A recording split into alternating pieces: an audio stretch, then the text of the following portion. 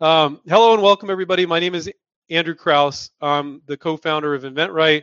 I co-founded inventRight with Stephen Key 20 plus years ago, and we've been coaching and mentoring inventors ever since. And we're very good at it. I mean, geez, I would hope we would be. If you do something for 20 years and you're not good at it, you better stop, right? So anyway, we're going to do a full hour of Q&A. If you guys got enough questions, which I know you do, this is going to be our third live stream, and you guys always have enough questions. You always have great questions, by the way. So let's get started with Tommy's. So sorry about the false start there. Hopefully we'll be able to edit the replay and chop the beginning though, so people don't think it's not working. Tommy says, if I find one licensee, but they only get me into Walmart, but I know I want to get into Home Depot, Canadian Tire, etc., can I venture off to get more licensees? The more, the better, no? So, yeah, Tommy, you're just really greedy, man. I mean, come on, Walmart's not good enough for you? Just kidding. I'm just messing with you. I told that joke before, but you guys didn't hear it. Now you heard it, and it's equally bad as before. Anyway, so you always want to reach out to every single company that is in major retailers you want to be in. So if this one company's just in Walmart, but another one's in Walmart and Canadian Tire and Home Depot, great, reach out to them too. People overanalyze this. You need to reach out to them all. When our students come to us, typically they have a really anemic list of like 3 or 4 companies, and we help them expand that out for a lot of products. It varies by product, but 20, 30 companies. And, you know, you might have some projects that only have 8 or only have 12, but if you can have 25 or 30, it's 25 or 30 chances for success. So, and don't do them one at a time. So, Tommy, your question's kind of not relevant in some ways using the inventRight approach in that, okay, this one company's only in Walmart. Now, they might be elsewhere too. And what you can do is you can Google the name of some of their products, and you'll find that it shows up on a lot of other websites or other. Let's say it's a sporting good product, and they're also in Target, and they're in another Big Five and Dick's Sporting Goods. So Google around to see where else they are, but don't go over analyzing a potential licensee. If they're in major retailers you want to be, they don't have to be just the biggest, just the absolute best.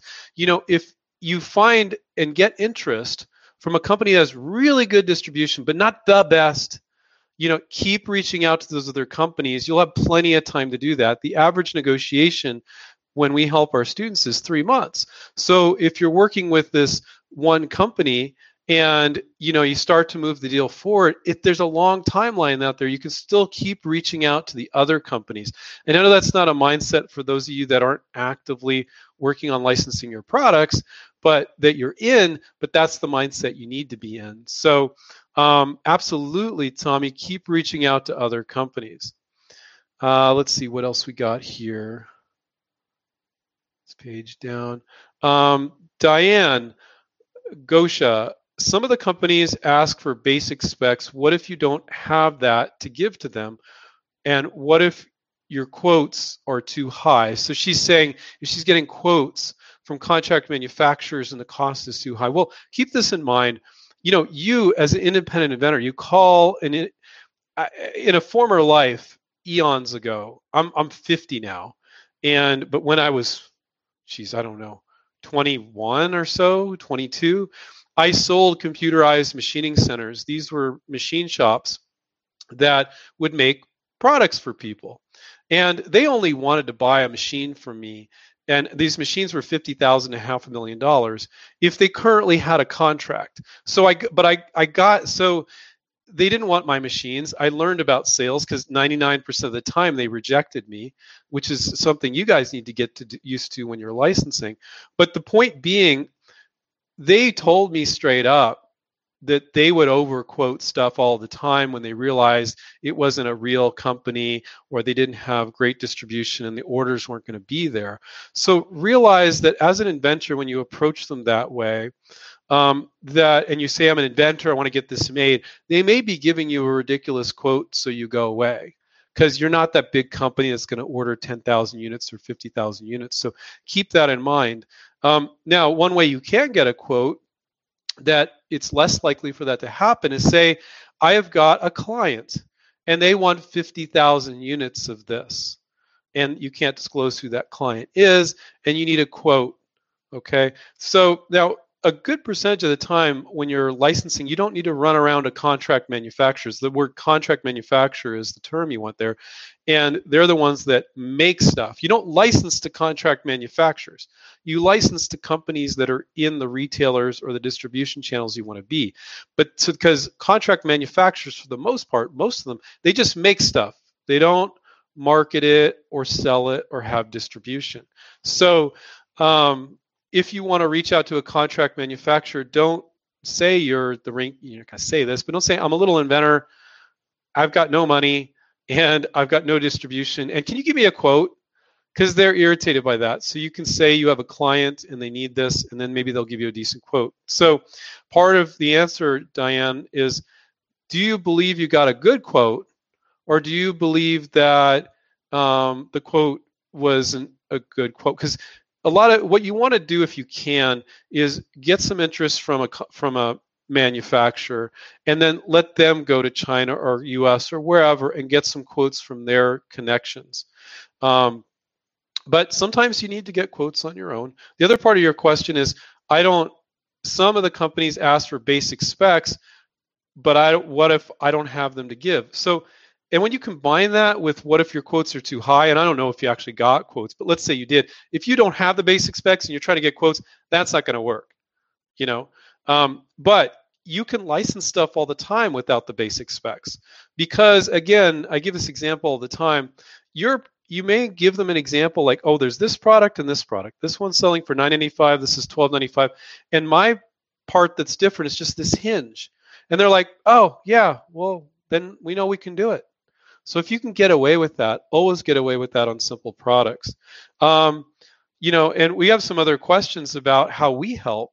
And so we help with the licensing of it. We're not engineers. We're not scientists. So you need to figure those things out before you come to us. But a lot of times the thing is, you don't need all that information. If your product might be complicated, but your change to it is simple, as long as you understand the change and you have a guess as to how it could be made, you can simply see if you get the interest with your marketing materials, and then you suggest to them how you think it could be made. And if that's not good enough for them, great, maybe you can get them to do it, which happens often with our students. And if you can't, they put it back on you. Great, say, I'll look into that. What's important to you? What do you think the key price point is? And you can go out and get some quotes, but you don't have to do this all up front. The vast majority of our students do not. I would say 95% of our students don't get quotes from contract manufacturers before they start approaching companies they can license to. You can get a pretty good guess of it. So let's see what else we got here. Brandon, I'm wondering, before you start with inventRight, okay, how engineered does your product have to be? Or do we help with that? So we can help with the common sense stuff, going, dude, you don't need to go out and spend 10 grand on this prototype and get it engineered. You know, and on that note, I'll talk about prototypes. People can make prototypes. Anybody can make a prototype on most anything, but it may be made completely different. So somebody could make the prototype, you spend God knows how much on the prototype, but then the company looks at it and goes, well, our machines can't make that.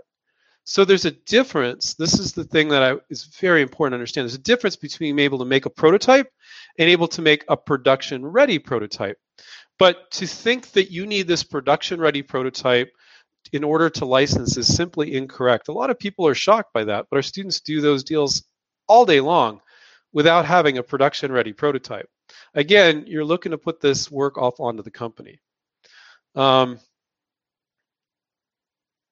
see. Aaron, hi Andrew, for DRTV, what is the best answer when they ask, who else have you shown this product to? So again, we talked about this last time, I think. DRTV is really weird. They really don't like you showing it to other people. So we talked about this last time. If you have a list of potential licensees that are not DRTV infomercial companies, and then you have a list of DRTV companies, because they're sensitive about it. This is the only time I would tell you to do this. If you have a DRTV product, every other time, just get it out to all the companies, okay? But if I would present to the DRTV companies, I would be honest with them. Tell them who you showed it to. And to be honest with you, if you did show it to somebody that's not a DRTV company, they're probably not going to care. They're very competitive, these DRTV companies. If you say, oh, I showed it to this DRTV company, they may not like that. But I think you should be honest with them about it. Let's see. Cueto. Sorry if I don't pronounce their name right. I have multiple innovations on one product. Should I offer the easiest manufacturing modification only to get in the door, or should I show them everything I have? So there's multiple innovations on one product. You have to show them what you believe they will think is marketable. So you have to send a one-page sell sheet or a 30, 60-second video, and it has to be marketable.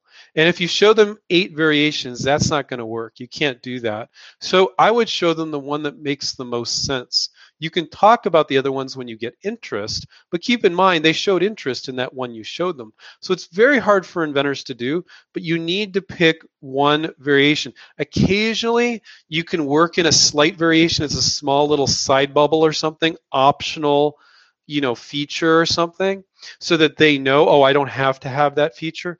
But if you throw multiple variations and everything about those multiple variations in, I'm going to try to pronounce it right, Quacho. I think that's right. I probably got it wrong. Then that is a recipe for disaster. You might as well not try it all. Don't even try it all. Do not do that. Again, we talked about this in some other live sessions. Don't send slide decks. Don't send 20-page PowerPoints, one-page sell sheet, or a 30 to 60-second video, and you're not going to accomplish all these variations in there. Now, if you have multiple variations, you might have multiple licensees. It might actually end up being multiple products. Like for one variation, you're contacting these 15 companies. For another variation, you're contacting these 25 companies. So it could be broken out by industry or different products or for different markets. So I've seen that. That's pretty common. Tommy, in order to make a sell sheet and a prototype, you have to show your invention. Okay. Do you have to make everyone always sign an NDA? How can I make an NDA that's valid? So, so even though asking a company to sign your NDA when you filed a provisional patent or a full utility patent, you're going to feel like you're beating your head up against a brick wall. This is not legal advice, so contact your attorney if you want legal advice. But we found from a practical standpoint, asking every company to sign your NDA is not going to work very well for you. Now, there's always exceptions. Like I always say, it's not black and white, it's shades of gray. So imagine you're a company and you receive 300 ideas from 300 inventors a month, and every inventor has their own NDA. You're going to need a full-time attorney just to review every NDA in detail to make sure you didn't put in there that you own their company or something. It's not practical. Okay.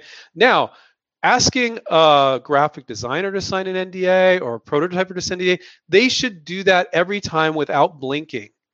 And if they do, and you need to do a little convincing, if you need to do a lot of convincing there, move on to somebody else. Any vendor, any provider like graphic designer or prototyper should always sign your NDA. But now companies you license to, your protection is your provisional patent, it's your paper trail, right? So you're creating a paper trail on what you showed them and when. You sent them your sell sheet on this date. They replied. Then you said this and you said that. It shows you're the first true inventor and what you showed them when, in addition to having a provisional patent application, or if you filed a patent. I was on with a firm earlier today. I think there was 8 or 10 patent attorneys, and I was explaining our approach to licensing. And they seem to really appreciate it because that's not the world that most patent attorneys live in. They get the patent and then you're done. And I thought it was pretty cool that they wanted me to come on and share our take on licensing, and they seemed to appreciate it. So that was something fun I did this morning. Brandon, do you recommend making video prototypes on SketchUp or SketchUp as a tool? So SketchUp is, I think it used to be a free tool that Google gave away. I think they bought it from somebody else. I think it still is. I'm not sure 100%.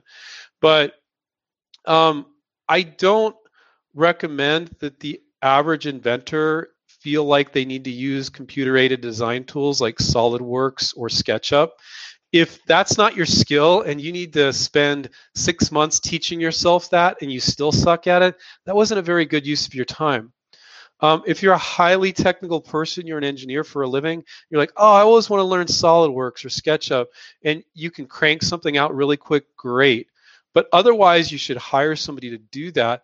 But realize that most of the time it's not necessary. A huge percentage of our time, our students can cannibalize something that they found at the store, and they can Frankenstein it together for a prototype, or they can do a virtual prototype. And so you can do a virtual prototype in SketchUp or what have you, but it shouldn't look like a virtual prototype. It should look very nice. And I found that if people are learning to use SketchUp or these 3D design tools, it's not going to look good unless you have a really solid background in that already. And you could spend 6 months or 8 months instead of learning that. You could learn how to approach companies and pay somebody a few bucks to do a virtual prototype for you. So now SketchUp and SolidWorks, when we do virtual prototypes for students, it's strictly a visual. We're not engineers. We don't do it with all the dimensions and everything. And in most cases, nor should you. I mean, unless it's a highly technical product where you have serious concerns about its functionality. Again, if you can look at similar products and make assumptions on whether or not it could be done, just be happy with that. If you're 70% sure they can make it, you can't make it, but you know that they could, go for it. Start pitching the benefits. Use a sell sheet. And like I said last time, like I can't remember a student saying like the company's like, oh, you don't have a working prototype? Oh, forget it. Like they will give you the time to do that if you can't convince them to help on that sort of thing. A lot of times just giving them enough information so they can go get a quote, and just the sell sheet with some basic information is going to be enough. It varies by product. So there's not one answer to all these scenarios. Getting enough questions isn't a problem. We were 20 minutes in and have an incredible number of questions. So I'll get to as many as I can. I guess this is a handle. Jala Kasa 4. Okay. Does inventRight get customers' ideas to companies and charge a percentage of the royalties for services? Absolutely not. Our business model, we've never partnered with an inventor in 20 years, and we never will, because our business model is for you to keep 100% of your royalties. We guide and coach and mentor you, which is a lot more in depth than you'd think. Guide you through making marketing materials. We give you software to file a PPA. We show you how to respond to companies, how to negotiate with companies. We're holding your hand at every step. And because licensing is very slow, you can send an email to us if you're a student. Oh, this is how to reply. This is what to say in the next call. Oh, your marketing materials, these are not good enough to send yet. We need to get this fixed up. So the coach will work with you on the marketing materials. So if you're the type of inventor that thinks, I've got this great idea and I just need somebody to take it and run with it, it's not us. That's not us. You've got to do the work. Now, the work of licensing is 1,000th the work of starting a business, but it's still work. You still need to reach out to 25 companies. You need one to be interested. So we specialize in inventors that actually want to do the work. A lot of inventors will just file patents and make prototypes, and they'll never approach companies. And you're not really in the game if you do that. You have to approach companies. Now, if you approach invention promotion companies, I'm going to talk about them generically. I'm not going to talk about them specifically because I'm not going to mention any names. But they'll typically ask you for 10 or 12 grand. Oh, yeah, we have the connections. We'll reach out to these companies on your behalf. And I have never, this is what I can state from my experience, in 20 years, I have never talked to an inventor ever that has had an invention promotion company license their product. There's a ton of them out there. They all say, I spent a bunch of money and it went nowhere. And in a lot of these contracts, it says they just need to submit your idea to industry. So they could spend 15 minutes over a period of a year contacting companies, 15 minutes, and they would have met their contractual obligation to you. So what I love about our YouTube show, and I love about the fact that you guys are here, is you want answers to questions. My guess is most of you are willing to do that. Maybe some of you aren't. But what I love about our YouTube show is it scares away the inventor that says, I got a brilliant idea. It's $1 million idea, and I don't want to do any work. We don't want to help you right now in that mindset, because we're all about empowering you to do and say everything right in your project so you have the highest chance of success. And then also, by working on real life projects, that's the only way you truly learn licensing. You could watch videos all day long till you're blue in the face. You could read about it, but until you do it, you don't know it. And the average inventor is a hands-on person. So having a coach guiding you through it, that is the only thing that we found that works. I would love it if we could just have a website with videos and membership site, and people could watch those videos, and they call me and say, Andrew, and I'd be on the beach with my wife and my 7-year-old daughter and say, Andrew, I've been licensed my third product, just been watching your videos. I wouldn't have to have 10 coaches and a negotiation coach and 25 people on staff. But what we found is doing it doesn't have to be with us, but you have to do this. You have to go out on a limb. And I understand why a lot of you are uncomfortable with it. It's natural. But our YouTube show, if you're new and you haven't watched a lot of our YouTube shows, it breaks down a lot of these misperceptions and concerns that you have. And we have a lot of people that get encouraged and they will move forward on their own, and others will get our help. But we will never be doing it for you and taking a percentage. Now, some people, they want to give us a percentage. They think we'll work harder, but we won't. We'll work just as hard for you to guide and coach and mentor you without taking a percentage. Another reason why we don't do it is those same invention promotion companies, they charge you 10, 12 grand, and they use it as a ploy. They say, well, we want 25% of your invention. Their whole goal is to take that 10 or 12 grand from you. They could care less about getting 25% of your invention because they can't license their way out of a paper bag, nor are they making any effort to do it. So we don't want to be anything like those guys, so we don't take a percentage either. And then also another reason why we don't take a percentage, I don't want one of our students, when they're in the final stages of a negotiation, going, oh, maybe I won't reach out to the negotiation coach, Paul, to help me close this because I don't want to give them that percentage. Like, none of our students would ever hesitate for a second to get help from the negotiation coach because they know we're not taking a percentage. But if somebody was thinking we thought we did, or that's what we were doing, they might hesitate and try to do it on their own and then muddle it up, and then they kill the deal because they decided they didn't want to give us a percentage. So we don't take any percentage whatsoever. It's a really long answer to that question, but we get hit up with that, God, like all the time. This is from Mehdi. If the invention is cutting edge and disruptive, is it good to go through licensing or start a company like a startup? I think, even if you had Stephen and I are the people that I've ever heard offer this advice. Even if you had no intention of licensing, you just want to start your own business, sell it yourself, I think licensing is one of the best things you can do. Because think about it. When you're selling a product, you've got competitors. When you're licensing it, all those competitors are your potential partners. So if you reach out to all of them and they're telling you what they like and what they don't like about it, you're getting free research R&D. They've been in that business, maybe some of them 10, 15, 20 years, some of them less, but they'll give you their opinion on what they think about it if you ask for it. You won't always get it, but a percentage of the time you'll get it. And that's fantastic because then you could tweak some things and avoid making extremely costly mistakes you can't afford to make. So, but if it's really cutting edge, I still think reaching out to try to license it first, Mehdi, is the best thing to do. But I also think that you have to dedicate yourself to a business model. You reach out to 3 companies. Oh, they weren't interested. Well, yeah, I'm just going to sell it myself. Well, maybe you could have 20 other companies. Maybe 25 companies say no. But our students all the time, I tell them to reach out 6 months later, email all the same companies.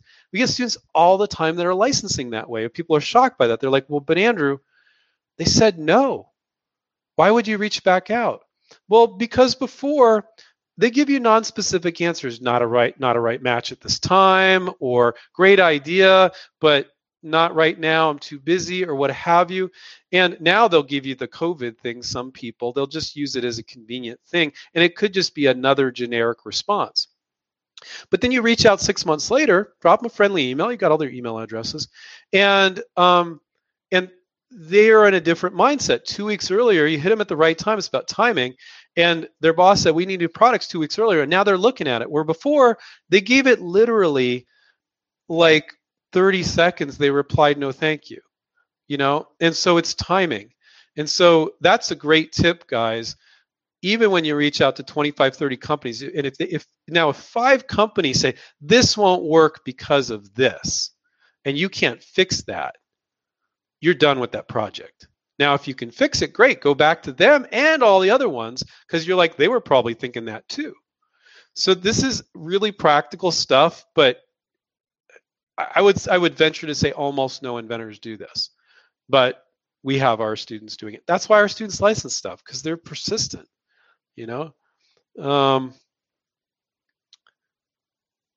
Oh, okay. So Jen says, can you talk about licensing app ideas? I have a few app ideas, and I would like to know the steps in licensing them to large companies. Is this an industry inventor-friendly thing? So because we all use apps. On our computer, we use applications. On our phones, for the most part, everybody and their grandmother has an idea for an app, which is great. I like that. But here's the problem. You have a housewife or a plumber that's an app, and they're not a professional software developer. The app guys are a little bit different. It's a little bit different. And they look at you and go, well, that's all great, guy. Maybe let's say it's a plumber. That's all great, guy, but it's going to take 6 guys in a room a year to program. And so they're a little put off by people with ideas. And so now, if a software developer, you're a professional software developer, and you can talk intelligently about the back-end database and this and that, there is no difference between you licensing an app or a kitchen gadget for the average person, if you're a software developer. And it's funny that you asked that question, because I got asked that question with the patent attorneys I was presenting to this morning. And this one guy did exclusively software, and he smiled and he goes, yeah, these people want to come to me and they want me to patent these apps, but they have no idea how it works. And it's with apps, there's the development of it and what you're patenting are intimately laced together. And it's very hard to develop some of these apps. So if you have a simple app and you don't know as an inventor that doesn't have a software background, what is simple and what's not? Oh, well, you just do this, but maybe on the back end it's really complicated. So I'll tell you guys what I do when I talk to an inventor that has an app. I'll ask them if they have a software background. I'll say, great, license it just like anything else. If they don't, I'll say, what else you got? Do you come up with other ideas? Oh yeah, I got a kitchen gadget, I got a dog toy, I got a surgical device. Great, let's work on one of those. So my biased opinion, based on experience, is if you have an app and you're not a software developer, work on a physical product. You're going to be better off. Now, with that said, can you license an app? Absolutely. But you need a lot more. You need to have again, I told you not to have a slide deck. With the apps, you do. You need to show them, make it look like the whole app, like the graphics on what it would look like, the different screens. You have to put a lot more into pitching an app, and then the software geeks will still look at you and go, it's just an idea. So for the most part, they don't value ideas. They value people coming to them with completed products. I've had plenty of people that have come to me with developed apps, or partially developed apps is acceptable as well. But now that gets very expensive. So, and then what if nobody's interested? You spend $8,000 developing this app to get it somewhat developed, which might be just probably somewhat at $8,000, and then nobody shows interest. Whereas you do a dog toy or a kitchen gadget, and you just kind of do a virtual prototype, and you spent less than $200. So that's my ramble on apps.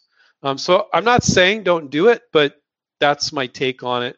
If you got other ideas, I'd probably work on one of them.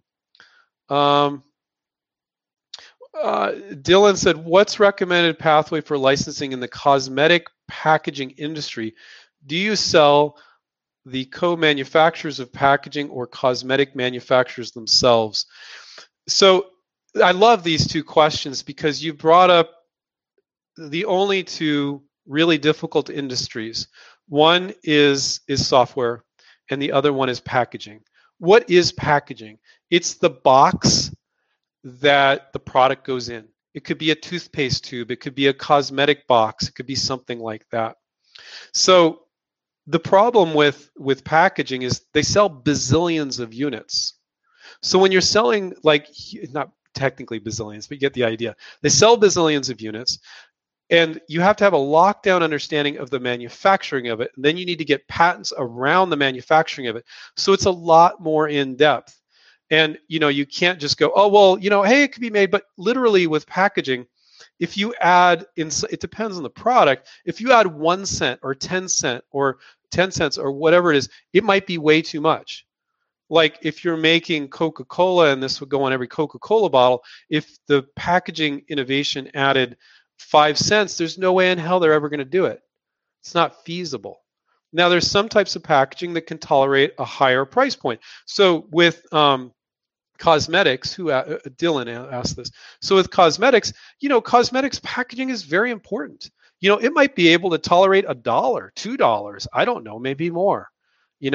But so your question specifically is, should I be licensing to the cosmetic companies themselves or the companies that are packaging the cosmetics, the co-manufacturers or packaging companies? And the answer is you can get interest from both, but more than likely you're going to license to the packagers that could then sell that same technology to multiple companies, package the products from multiple companies. But if you get a lot of interest from, let's say, L'Oreal, and they're huge, and they're interested, and then you put them together with a company doing the packaging, then you can put that deal together. So, but these aren't things, I'm sounding really negative now because in talking about it's so difficult, because it is with software and with packaging. But Dylan, it's very doable, and your product, if you want to, you can reach out to me and talk to me about your product if you want to. That would be fine. Where can I take, this is from Myrna. How much time do we have left? 26. Okay, cool. Mirma. Where can I take my idea, no prototype, for a writing instrument which should be stocked in office or school supplies? Well, that's pretty easy. You're going to look for companies that are in Staples and Office Depot, and where do you sell pens? A lot more places than that. Walgreens, Rite Aid, drugstores. My God, pens sell in so many places.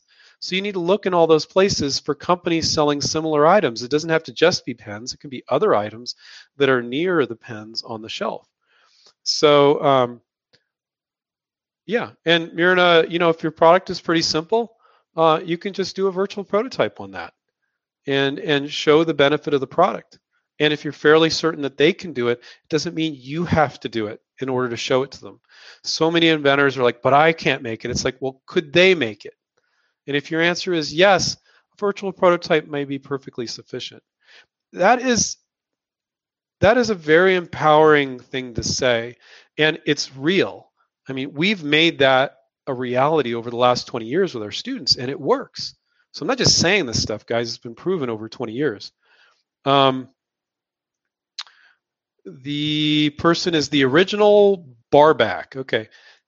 Is there an inventRight coach who I can send my sell sheet to? I would like to see if they can confirm I'm going in the right direction with it. So what I will tell you, the original barback, that's your name. That's your handle, I know. Is that the vast majority, I would say 90 to 95% of our new students, if a lot of them haven't made a marketing piece or a sell sheet. If they have, the sell sheet is not good enough. Now, it might be just okay. You don't really want to just okay. You want your sell sheet to be, I get it in 6 to 10 seconds. That's what you want it to be. Like, I'm barely making any effort. I'm distracted. I'm glancing at it as a marketing manager, and I get it. That's what it needs to be. So, no, we don't do that because, we do that for our students, of course. But just reviewing random inventors' sell sheets, we don't typically do that, because there's so much involved. Like the first call when you're on with the coach, it's a whole hour, and you get deep into it, and there's research you need to do. What about here? What about there? We realize the inventor a lot of time hasn't done enough research. Okay, get that, bring it back. Let's take a look at it. Let's figure out. So it's a very in-depth process. On the surface, could you look at a sell sheet and go, do I get it in 6 to 10 seconds? Yes, that could be said. But then the next question is, well, how do I fix it? And that's a much more in-depth process. But sometimes we will get new students where they're okay. Or they're pretty good, but there's always something that needs to be tweaked, always. And a lot of times it's like, don't even bother sending that. And it's funny, we'll have people that are professional marketers, but because it's their product, they're just not doing it quite right. And that's like what we do all day long.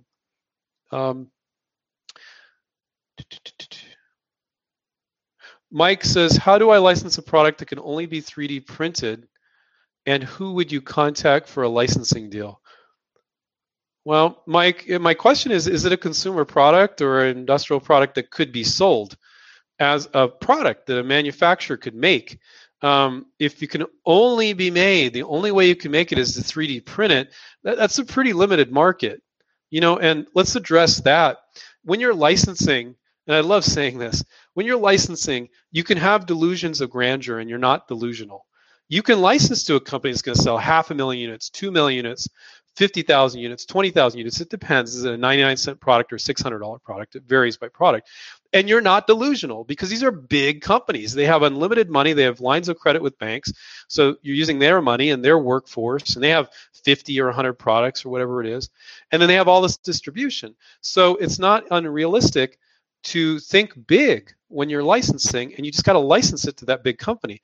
But if you license something that's super nichey, like, and I don't know if this is the case, Mike, for you, but if it's only a product that could be only 3D printed, then you're just going to get these geeks that go on to these 3D printing sites, and you happen to own a 3D printer, and then you can 3D print the product. And a lot of that stuff's given away for free, to be quite honest. So my guess is, Mike, there's a way to make that a consumer product, and I would probably go that direction because the royalties you're going to earn on something that they can only sell to people that own 3D printers and can print this, that's very limited. It could be a really small little license, which is not bad. That might be what it is. But with licensing, it's not harder to license a little gadget that's going to only sell 1,000 units a year. There's really no difference with that and one that's going to sell 500,000. Or for some products, 50,000, 20,000 is good. And then you're getting royalties for every year after that. So, and if you just want to get some experience, it's okay to license a little niche product to a small company.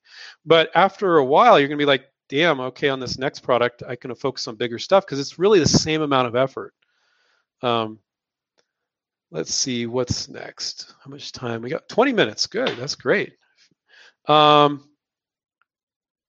How do I protect my idea before approaching a retailer? From another one from Myrna. You don't approach a retailer, Myrna. You approach the manufacturer that sells at the retailer, okay? And you file a provisional patent application. With our bootcamp, we include a program called Smart IP that helps you file a provisional patent. The patent office fee for that is only $70, but we also sell that as a separate product on our site. The solution is $99 on inventRight, and then the patent office fee of $70. So I always recommend to inventors, always file a provisional patent before you start showing it to companies. And then, yeah, that's always do that.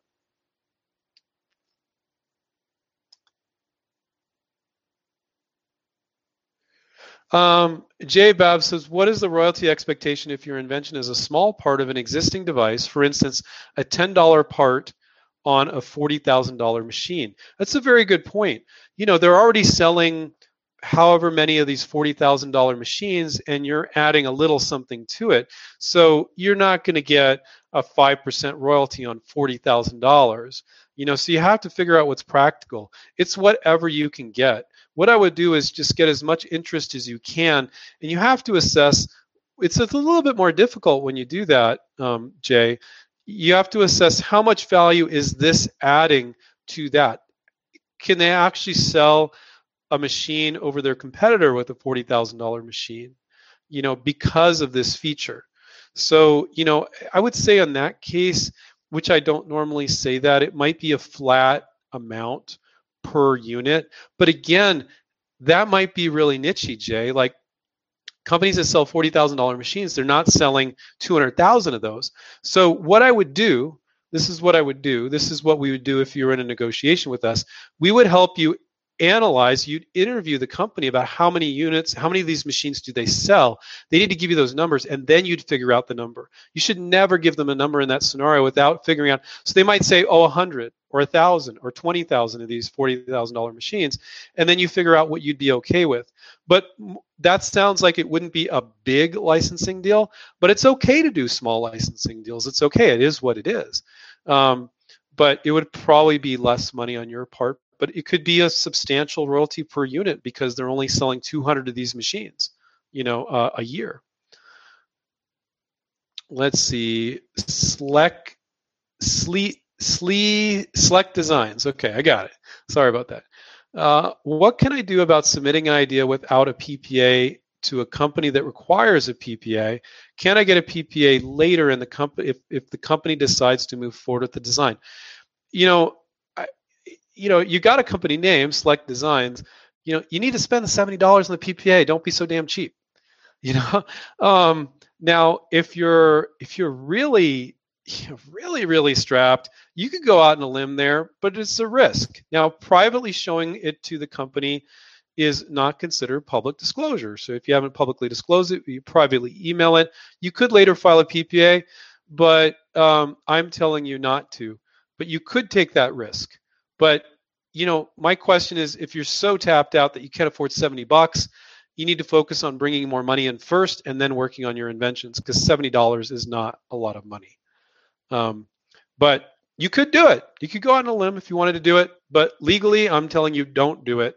Not legally, because I'm not a legal advisor. Consult an attorney. I'm telling you not to do it. Let's see.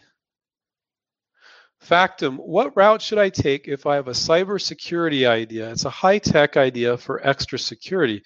Should I reach out to a cybersecurity company or a company who sells cybersecurity products? Yeah, well, again, you always want to create a sell sheet or a video that does the selling for you.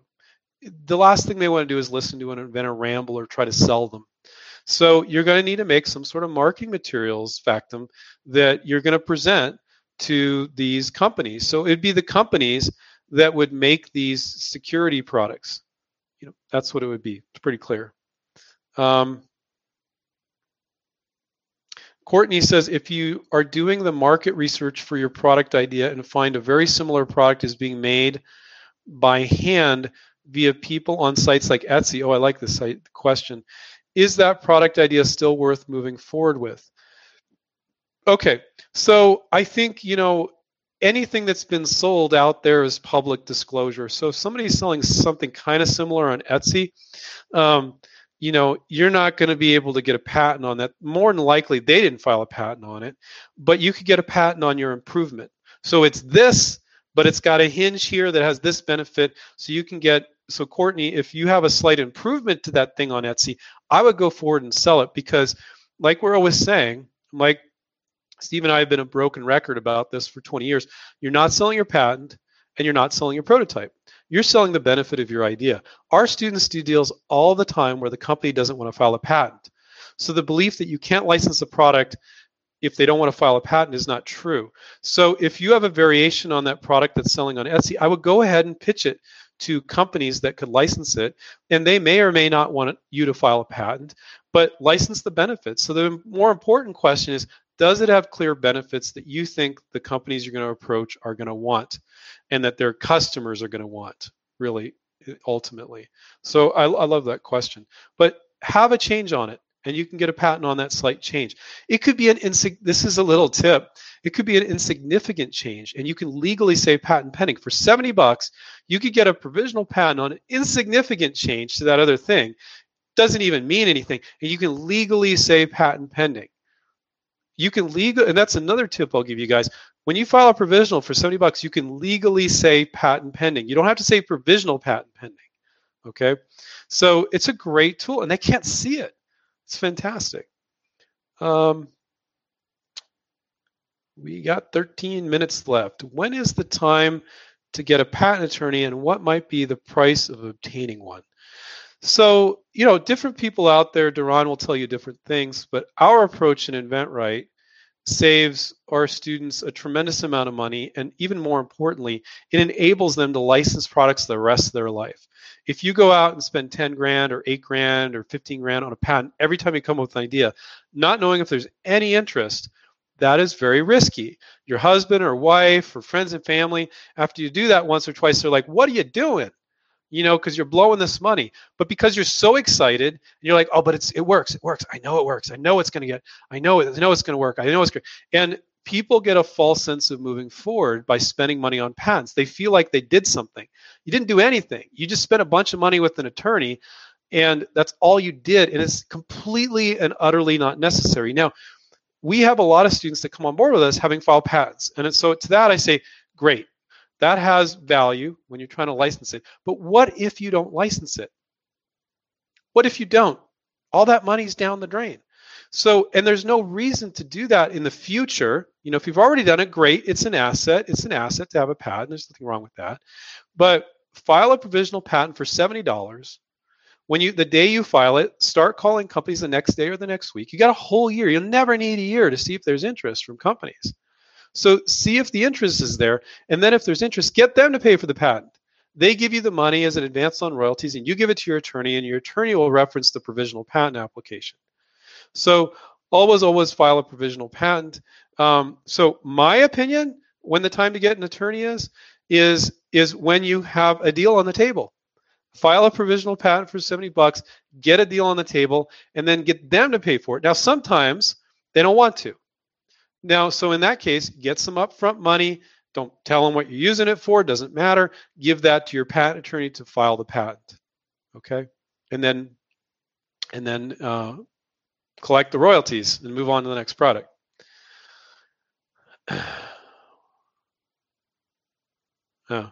Matt says, what is the best way to pitch cities for a government product? So look at it. If it has to do with the roads, for example, we've had some students work on those types of products, and it's lighted markers or reflective markers for the road. Approach the companies that make reflective markers for the road. So you're not going to approach a city. Now, you can do some pull-through marketing. You can talk to some cities, and they're like, oh, I love this. Yeah, if you sold this to us, we would buy that. And then you can talk to the companies making the reflective markers and go, hey, I've got all these different purchasing managers for cities or the streets or the Department of Transportation that wants it. So you're going to approach the companies that would be making the type of company that would be making the product. I don't know of any cities or government municipalities that make their own products. There's usually a contractor that's making those types of products. So that's my answer to your question. Sometimes people think that we're just about consumer products. You can license, we've had a lot of students license industrial products as well. Industrial products, medical products, all those are perfectly licensable as well. What confuses people, though, is the distribution channels. So if you have a product that's road markers that are glued to the road, that are reflective, you're not going to go down to Walmart and get that. So you can't go on to Walmart and go, there's these companies selling these road markers. You're going to go to the distributors, or you're going to find the manufacturers that are selling those products to the municipalities. So with the industrial products, people get a little bit more confused, and our coaches will guide our students as to how to figure out who those potential licensees are. Joshua, I have a product with multiple uses. Can the licensing be split between multiple companies as per use? They're widely separated uses. Great. So if they're widely separated, Joshua, if they're not stepping on each other's toes, you're good. So figure out which version you want to work on first. Approach that company, do the licensing deal. In the contract, it will stipulate they have the rights in these areas, distribution channels or the type of product or what have you, and you're going to reserve the right for the other version for another market, and they won't care. And sometimes if they're paying for the patent's covering both, and now you're going to the other company with an issued patent. Not that that's necessary, because like I said, our students license all the time with provisional patents. But yeah, that's perfectly acceptable. What I would do is I would figure out your two markets, and I figure out which one's the easiest.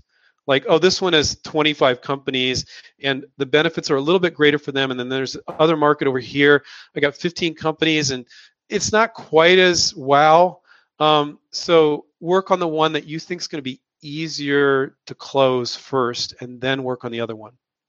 Of course, that can vary, but that's usually a good rule of thumb.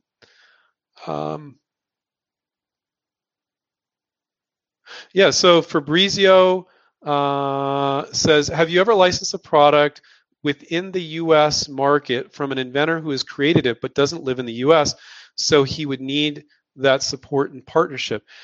We've had students in 65 countries. So we've had students all around the world license products.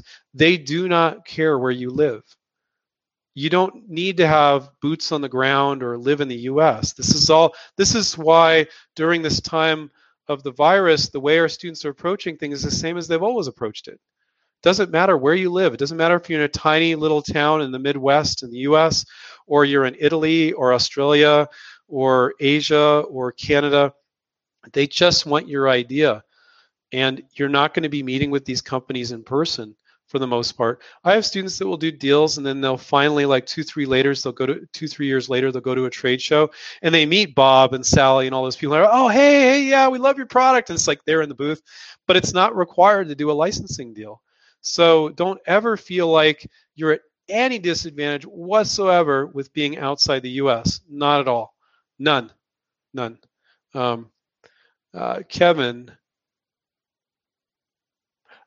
Kevin says, I'm sending a sell sheet. When should I do the pitch deck? Well, you don't need a pitch deck most of the time. You just need a sell sheet, Kevin. Unless, like we talked about, you have a software product, then you need lots of pictures, showing each screen, showing that you've developed it and such. But I don't think you normally need a pitch deck. I think you just need a sell sheet. Get their interest, get on the phone and talk with them. Sometimes products are more complicated. So if you do have not a pitch deck, but you do have some slides that are going into more detail that they want, then that additional information can be beneficial. So generally, I would say after you've done your first phone call with them or even many emails, you might share some sort of multiple slide presentation that shows some of the details, but talk to them first. Get a feeling for what they like, what they're concerned about the product, all that sort of thing. And you might change whatever additional info you send them. But most of our students don't do pitch decks. They just do the sell sheet. Perekis.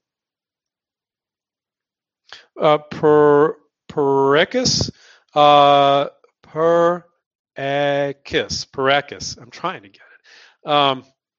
If one is successful in licensing a product and is later copied, what is the average income loss because of the copycats? I think you're looking at it the wrong way, man. I think that, or I don't know if you're a guy, but I think you're looking at it the wrong way, Perekis. If you license it to a really big company, and the best form of protection is not a patent, it's first to market. So if the company you license to is big and they get it out there in a big way really fast, which you guys can never do on your own trying to sell it yourself, that is the best form of protection. We actually had one company tell one of our students, no, we don't want to do patents. We'll just crush the competition with our distribution. So if you license it to a big company and they're selling 80% of the product, and then they're getting some knockoffs, and they'll maybe send cease and desist. They're not going to go around suing everybody, for the most part. But if they might send cease and desist, and then they disappear, those ones knocking them off. But let's say there was a fair amount of knockoffs. 20% of the sales of this product were knockoffs. Congratulations, you're successful. This feeling that you have to prevent, even big companies can't prevent knockoffs completely in a lot of cases. What makes you think you can? So by teaming up with this company and them having the better product, being first to market, selling the most because they're bigger, and you got a few knockoffs, you're successful. You should be happy about that. So you're asking what's the average income lost? I don't think there's anything lost. I think it's gained. Now, and some companies will aggressively hit those knockoffs and other companies won't.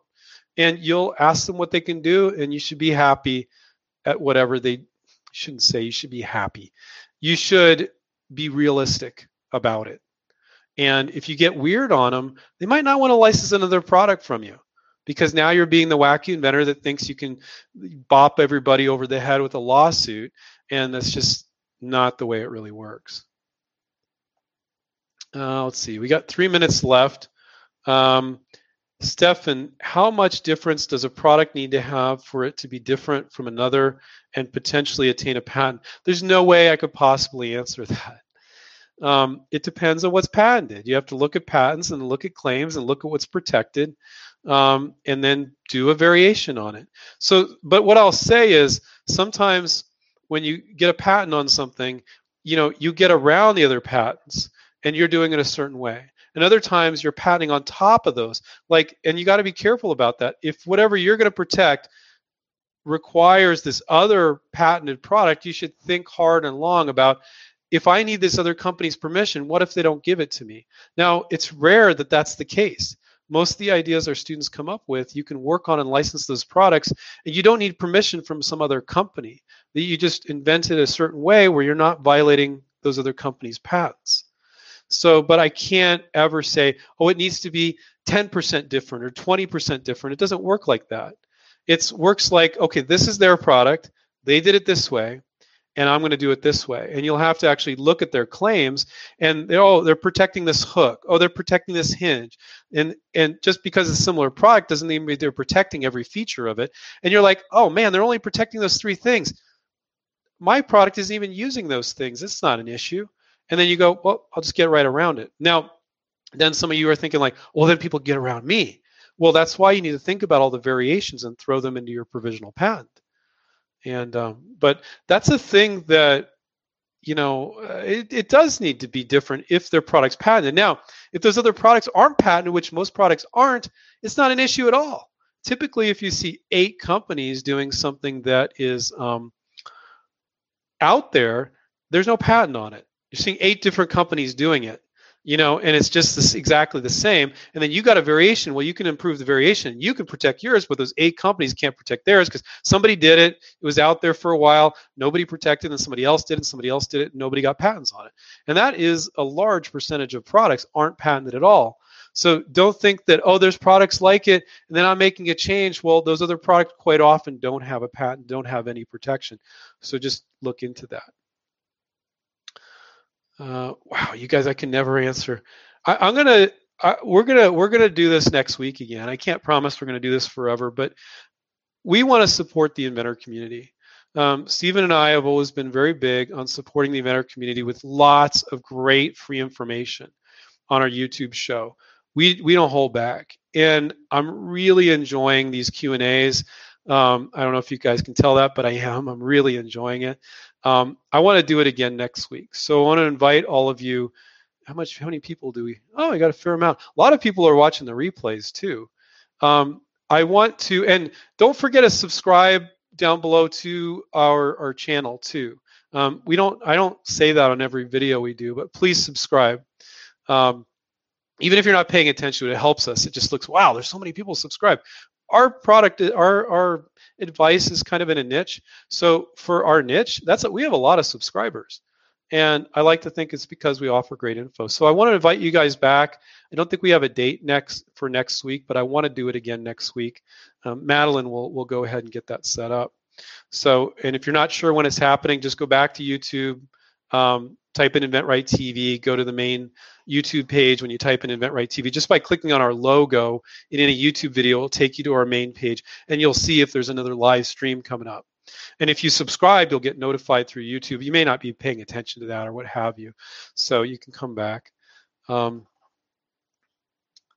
Yeah, okay. Oh, Madeline said same time next week, go for it. So, this week we're doing Wednesday. Yeah, what the hell? We'll do it on Wednesday. I was thinking maybe we do it on Monday or Tuesday, Madeline, but let's go ahead. Same time next week, just so you guys know, just so everybody's listening. Same time next week, 5 Pacific, 6 Mountain, 7 Central, 8 Eastern. I had to think on that. So, you guys, I love doing this.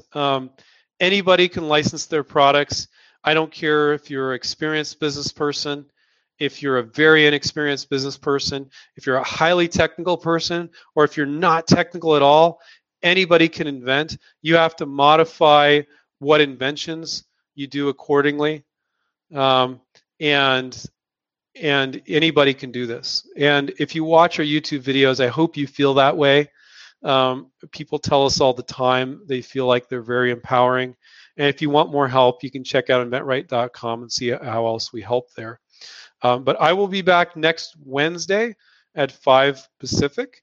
And so come on back and we'll catch up with you next time. Take care, everybody. Bye.